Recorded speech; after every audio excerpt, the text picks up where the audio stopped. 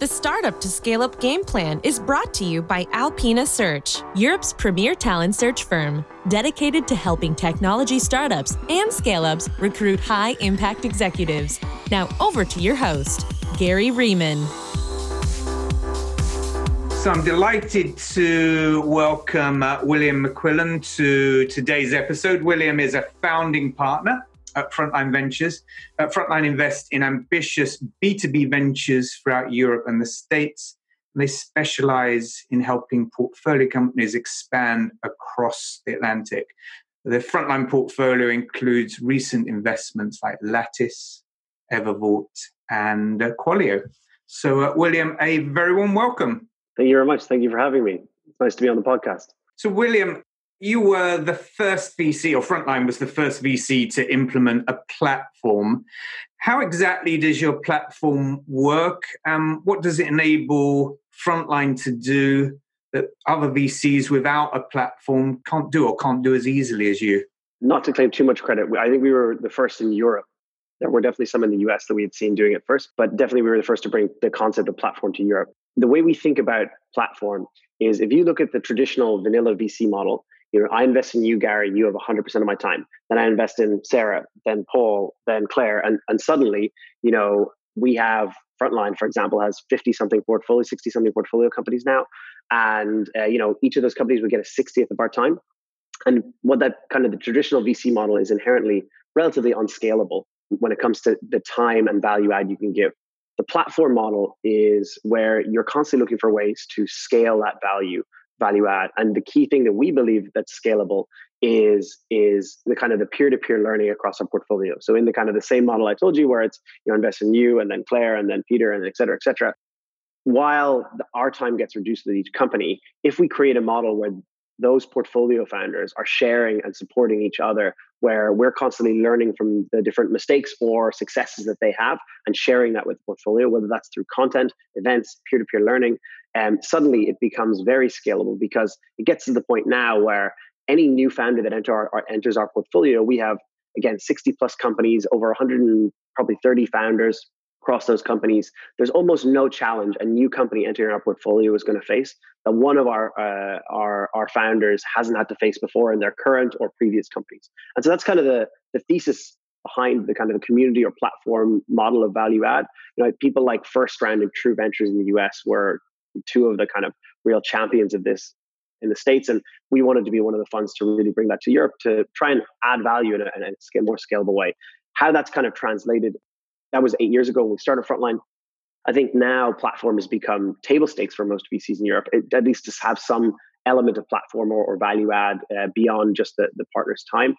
How Frontline sees it is, one of the areas we particularly specialize in is a lot of our portfolio have expanded into the US from the seed stage. We help a lot of our early stage companies expand now into the US from the learnings we've had from that.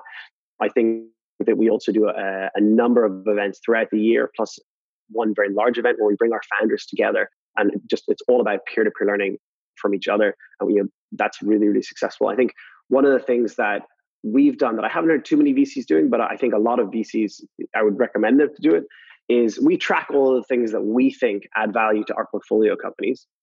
And once every 12 to 18 months, we sit down with those companies and we say to them, here are all the things we think we've done that add value. And that can range from, an introduction to a customer, helping with a hire, or an introduction to a potential recruit, to fundraising support, board time, etc. And we ask the founders to then rate how valuable they thought each of those were. And we know internally how much time we spent on each of those things. And then we look at, what are the things that we spent the most and least time on, and how did they correlate to high value versus low value? And over time, that allows us to constantly evolve the things that we do to add value in our platform team. And we have a team of 3 people working on platform, and they take that feedback on, and it allows us to constantly, improve the way we add value. One actually very good example, and which I'm sure you will like to hear, is one of the early pieces of feedback we got was that founders in general did not value that highly us supporting them on recruitment. And that was something that we spent an enormous amount of time on. And it is an extremely time-consuming thing, as I'm sure you're aware. And it's something that you can get much better at, obviously, if you do it a lot. But from our perspective, we're definitely not specialists in recruiting. We were spending a lot of time helping our portfolio hire people from senior to junior levels. And yet when we were asking our founders how much they rated that, they rated it very lowly. In fact, they rated it the same amount as if we had introduced them to a recruiter who helped them hire. And that was what surprised us. And so now, we just generally have the policy that unless it's in our direct network, we don't spend a huge amount of time trying to help our founders hire people. What we do instead is try to understand who are the top recruiters for different areas and different geographies, so that when our founders know that, or when the founders need a different hire, we can say, look, here are some people to talk to. They still rate that as highly as if we had helped them hire the person themselves, even though technically they're paying for that to the recruiters, not to us. And yet, it saves us an enormous amount of time. So I think that's the sort of kind of learning that we try to do with platforms, to always be learning and building on it. Has anything else surprised you about the feedback you've had from the data on the platform? When we started, we knew that the founders would learn a lot from each other. We were surprised at how highly they rated building relationships with each other. And I think because it goes beyond just direct, can you help me design a marketing strategy for the US, or can you help me with X or Y? I think a lot of it's also about support. When you're the CEO or the founders of these companies, a lot of the time you don't have peers to kind of bounce back in. You're always at the top. You're reporting to the board. You're reporting to your portfolio. You're reporting to your investors. Your employees. You're reporting to your investors. And so actually having this network of entrepreneurs that they can lean on, that they can kind of shoot back and forth ideas on, or stresses or not, I think that's actually incredibly valuable, and something that we knew would be valuable, but not to the extent that how valuable the founders actually rated. Now, when we last spoke, you mentioned that diversity is really important to you and to Frontline. Is that a moral standpoint, or is that driven by investment and by market perspectives?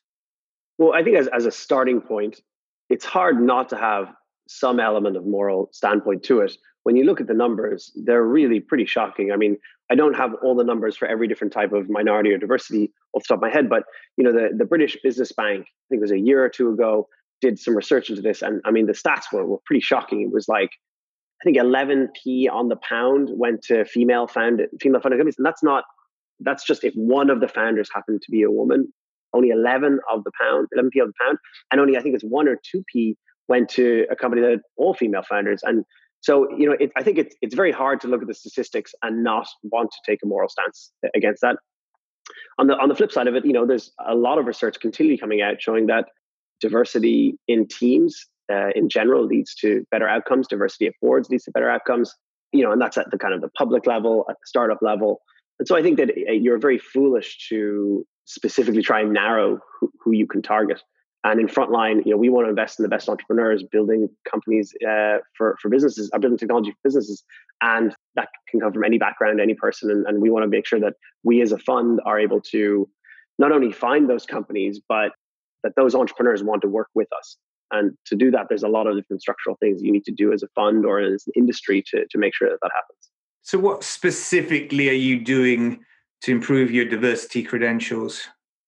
Before I start maybe pitching the things that we're doing, I'll also maybe take a step back and say that, when we first started to think about what we could do in this space, we very much had a good look in the mirror. And, we have 4 general partners who are all Irish, male, white, college educated. And so 2 of which who are called William. So maybe we don't even have name diversity. So, realistically, we are acutely aware that our fund represents a lot of, not necessarily the problems of the industry, but it's definitely reflective that the industry is not diverse. And so I think we approach it in 2 different ways.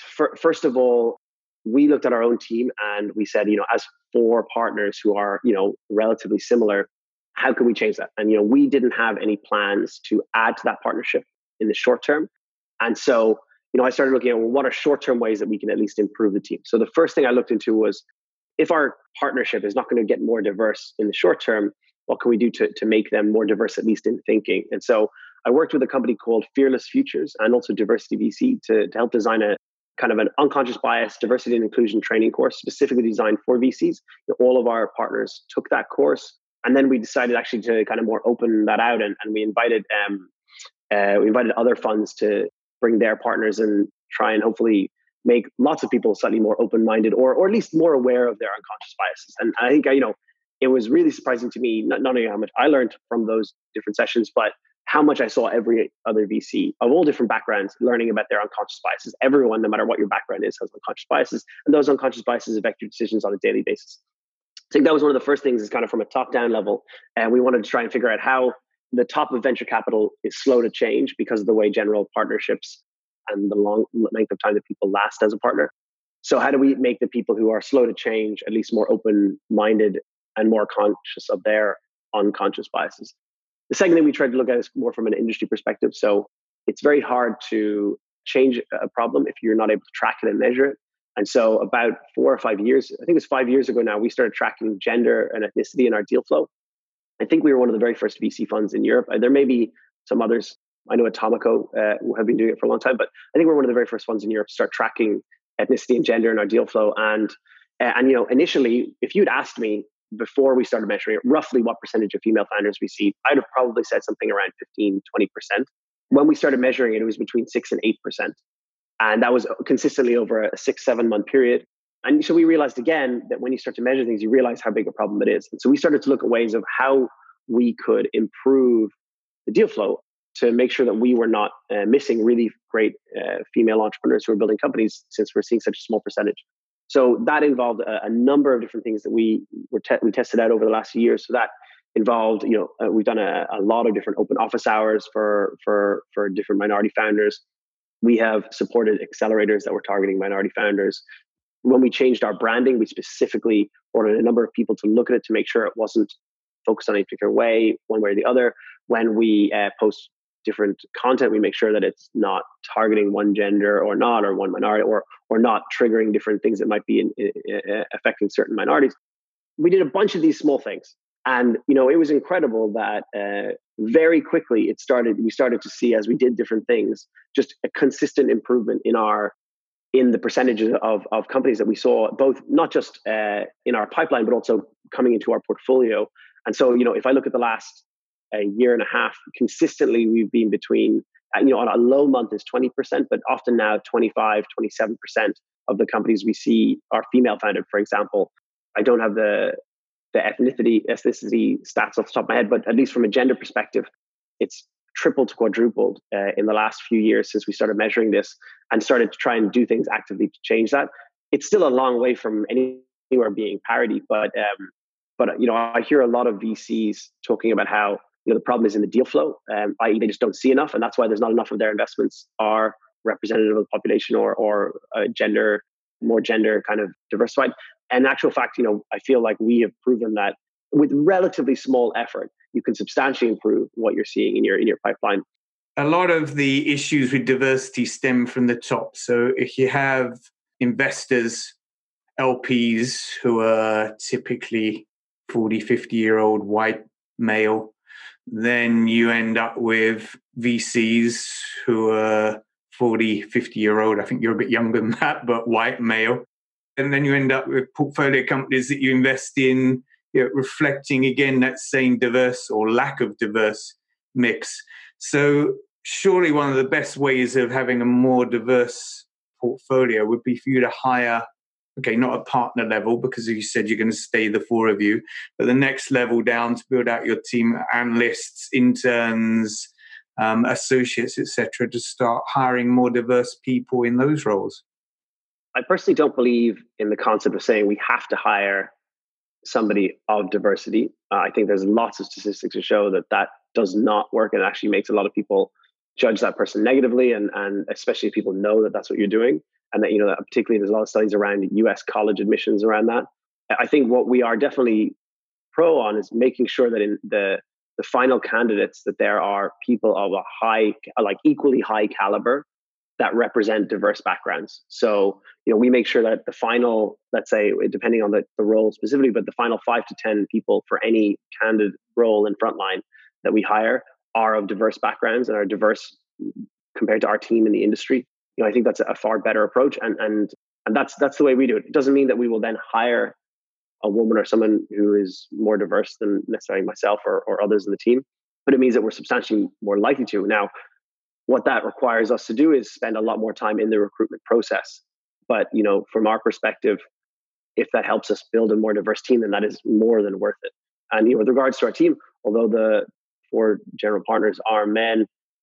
Quite a number of our more recent hires are more diverse. We just added our first female into the investment team. Our CFO is a woman. Our head of platform is a woman. Our head of content is a woman. Our head of legal is a woman. Again, there's still a long way to go for both Frontline and the entire industry, but I hope that in a number of years, it's a lot less of a problem, but still a long way to go. So moving on from that, you invest substantially in pre-product and pre-revenue B2B SaaS businesses, or at least you do in one of your funds. You're running 2 funds now, one's more mature, but in the seed fund. So I come across a lot of VCs in Europe who actually seem to be quite risk averse, which is quite ironic since we have the name venture capital. What exactly do you look for in companies who have no product and no revenue credentials? And maybe just for a little bit extra context for people who are listening who don't know as much about Frontline, we have 2 different strategies. We have a growth fund and a seed fund. Our growth fund targets, Series B, C, and D late stage companies in the US that are expanding to Europe. And our seed fund targets some of the kind of the top up and coming companies in Europe that are more at the pre-seed and seed stage. And over the last 8 years, what that's meant at our seed fund level is 50% of our investments are pre-product, 80% are pre-revenue. So, when Frontline says early, we really mean that we invest early. To answer your question, when it comes to what do we look for, realistically, since 80% of our companies don't have revenue, there is no traction per se. And I would say the majority of investors that I know in Europe, the first thing they're asking about is traction. What's the revenue figures? What's the user metrics? What's the customer count? And 80% of the companies that we've invested in have zero. There is none of that. And so what that means is that we need to, we look at companies maybe quite differently to the way many other VCs in Europe do. It means that we have to be a lot more conviction based. Since there isn't evidence, we have to then look at the team, we have to look at the market. And those are really the 2 key areas. I'd say when it comes to the market, that's really about making sure, I don't want to repeat silly things that are obvious maybe, but we want to make sure that there's a big enough market that you're not going to something that's incredibly competitive, and that effectively we believe that people can, with this product that they plan to build, that it's solving a problem for that market. When it comes to the team, that's where the majority of our decisioning comes from, I guess, at the pre-seed in particular stage, because that's really almost all that there is. What do we look for? Entrepreneurs that are hugely ambitious. That sounds like an obvious thing, but realistically, it is so easy for an entrepreneur to accept an offer for their company when someone wants to buy it for 10 million, 20 million, 40 million, 80 million. And, they sell a company for 20 to 80 million. Those entrepreneurs will usually make more money than anyone would need to have an incredibly luxurious lifestyle for not just themselves, but for their kids and their kids' kids, and maybe even further if they invested that well as well. And so realistically, we're looking for people who it's not just about the money. If they really want to build something huge, they really want to change something, but they're incredibly passionate about why they're doing this, about what they're trying to change or build.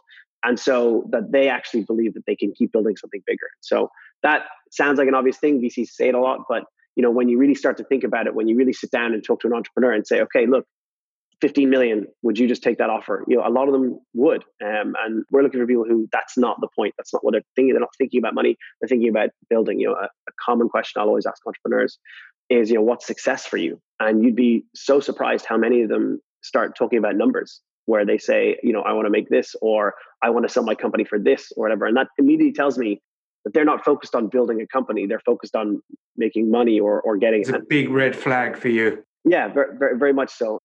I touched slightly there. Passion is really important. Again, when you're building a company, particularly at the early stages, everything goes wrong.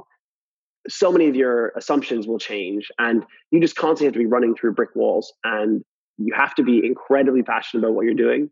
If you're just doing this because you kind of wanted to start a startup, or if you're doing this because you think it's a good proposition or a good business idea, realistically, once you start hitting a few of those walls, it'll tire you out really quickly if you're not passionate about what you're doing, if you don't care about what you're doing.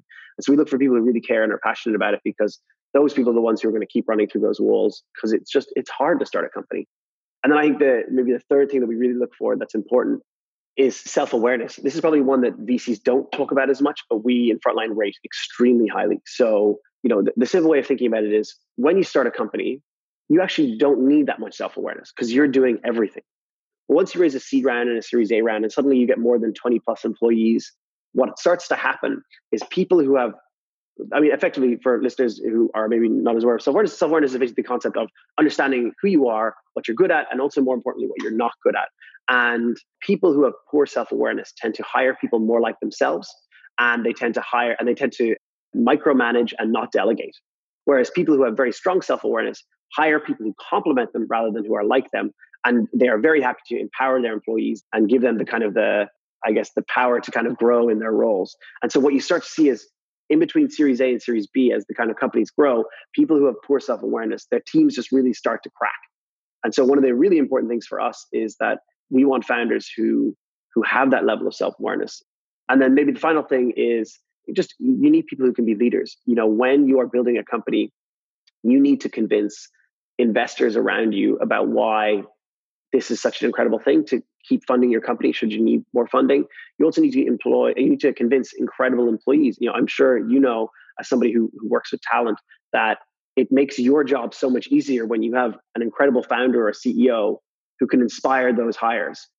From that perspective, you know, when we invest in people who are able to inspire people, who are able to be great leaders, it means that our job to help them get follow-on funding, to help them hire great people is 10 times easier. And so those are probably, if I had to pick four things off the top of my head, those are probably the things that I think we focus on when it comes to looking for the people. So, you know, probably, and I'd say in Frontline, different partners put different weightings on team and market. I'd say for myself, I'm probably about 70% of my decision is on the team, about 30% is on the market. Yeah, I agree with you on that point about inspiration and passion in terms of the CEO and the founding team. That's absolutely crucial. Sometimes you can get a bit carried away with that, though. I think WeWork is a case in point where the leader was absolutely inspirational, but there were a few issues behind that maybe weren't so apparent at the beginning. Yeah, I don't think you should ever have blind faith in any leader. And I think that there are some great examples in companies that have partially blown up, or I mean, the founder in WeWork did very well for himself. So I don't know whether he would consider that a failure, and WeWork is still a very large company. But, another example would be Theranos, which is obviously very well documented, and how just people kept investing and not doing due diligence. They just believed so strongly in Elizabeth Holmes. And there are examples of that. And there are definitely times where I meet entrepreneurs who I think are incredibly convincing. That's why Frontline, although we are an early stage investor, we still do due diligence. We still like to understand what they're doing, why they're doing it. Does it actually make sense? I think there's a lot of investors who don't always do that, but that's a different style of investing maybe. What's the worst investment pitch that you've ever endured, William? The worst investment pitch. I heard about a pitch you endured from someone who rented your Airbnb apartment.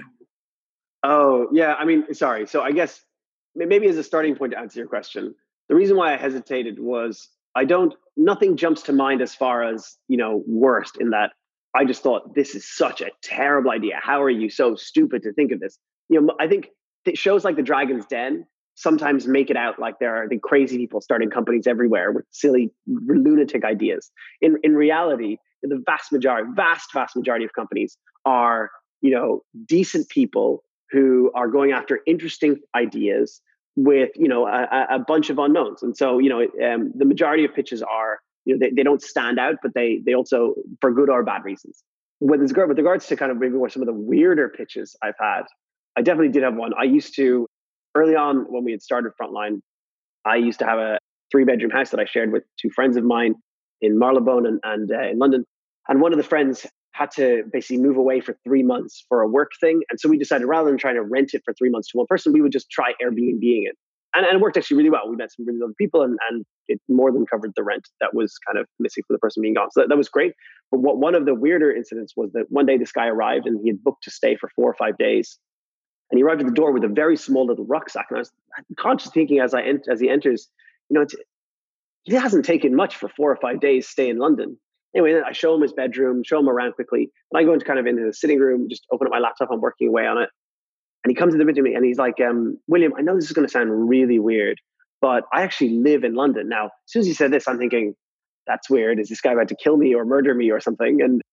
And he said, I was looking for an Airbnb for a friend of mine in London. And then I saw your name on the Airbnb and I realized, that you're also an investor. So I thought I would just come and stay with you for 4 or 5 days and tell you all about my company, which I definitely say is, I'm a relatively transparent, open-minded person, but it was definitely, it felt like an invasion of privacy. There's definitely a film script in this, some kind of horror movie. You can expand this on, but carry on. Yeah.